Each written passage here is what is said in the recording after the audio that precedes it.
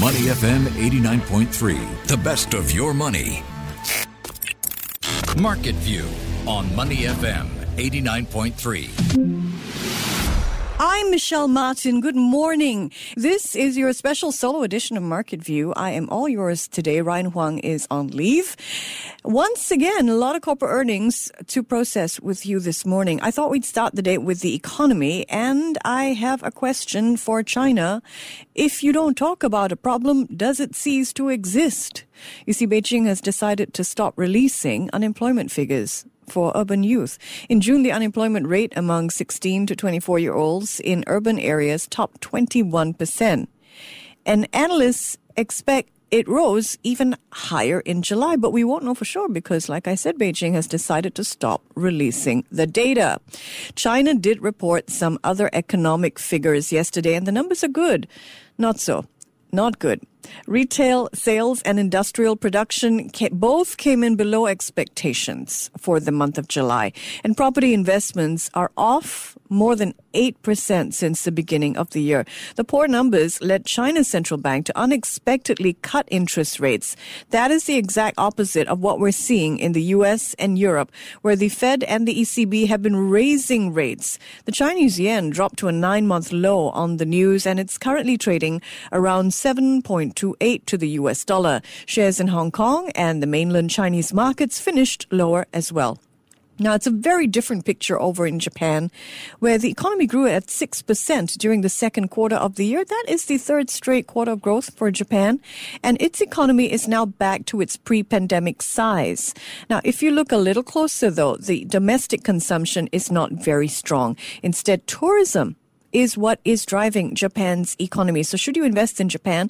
Did a show on it a couple of days back. You can check it out on Your Money. The podcast that you want is on Spotify. That's a playlist, Your Money, all right? Also on audio. All the same, if I asked you at the beginning of the year which economy would be growing faster now, China or Japan, I doubt you would have said Japan. Come on, be honest. At the beginning of the year, there was a lot of optimism surrounding China's post-COVID rebound, right? And while Japan's economy was improving, it certainly wasn't booming yet. If you're looking to bank on Japan's recovery, keep in mind that Warren Buffett is bullish on Japanese stocks, and the Nikkei is up 23% since the beginning of the year. I want to turn now to the U.S. economy. There are two economic stats I think are worth looking at today. Retail sales and home builder sentiment. One of these is up and the other is down. You want to think about that. Which do you think is up or down? Interest rates have been rising in the U.S., which means that mortgages are getting more expensive to service, which in turn has dampened new home sales. Now, rising costs are also leading U.S. consumers to just avoid all those big purchases, right? So, yes, home builder sentiment in the U.S. is down, even if Warren Buffett is increasing his stake in home building companies like D.R. Horton. According to the latest figures from the U.S. National Association of Home Builders and the Wells Fargo Housing Market Index, builder sentiment fell 6 points in August to its lowest level in several months. What about retail sales? Well, let's just say that Amazon Prime Day has delivered. U.S. retail sales jumped 0.7% in July, above expectations, the biggest increase in 6 months.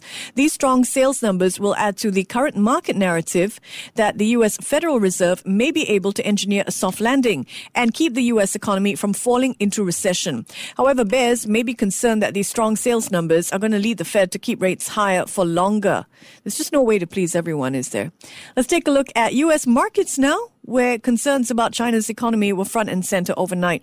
Worries about potential knock-on effects from China's slowdown outweighed any positive news on the U.S. economic front. The Nasdaq, Dow, S&P 500, they all finished down more than 1%.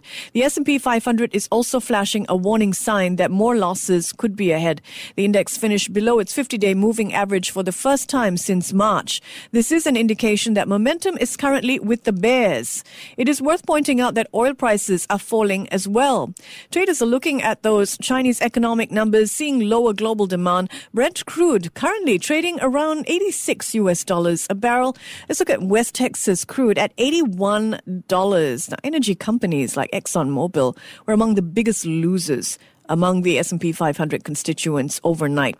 All right, it's time for corporate news, and let's do it up or down style. I'll name a company. We all figure out which way it's moving. Is it up? Is it down? You're going to play along, I hope.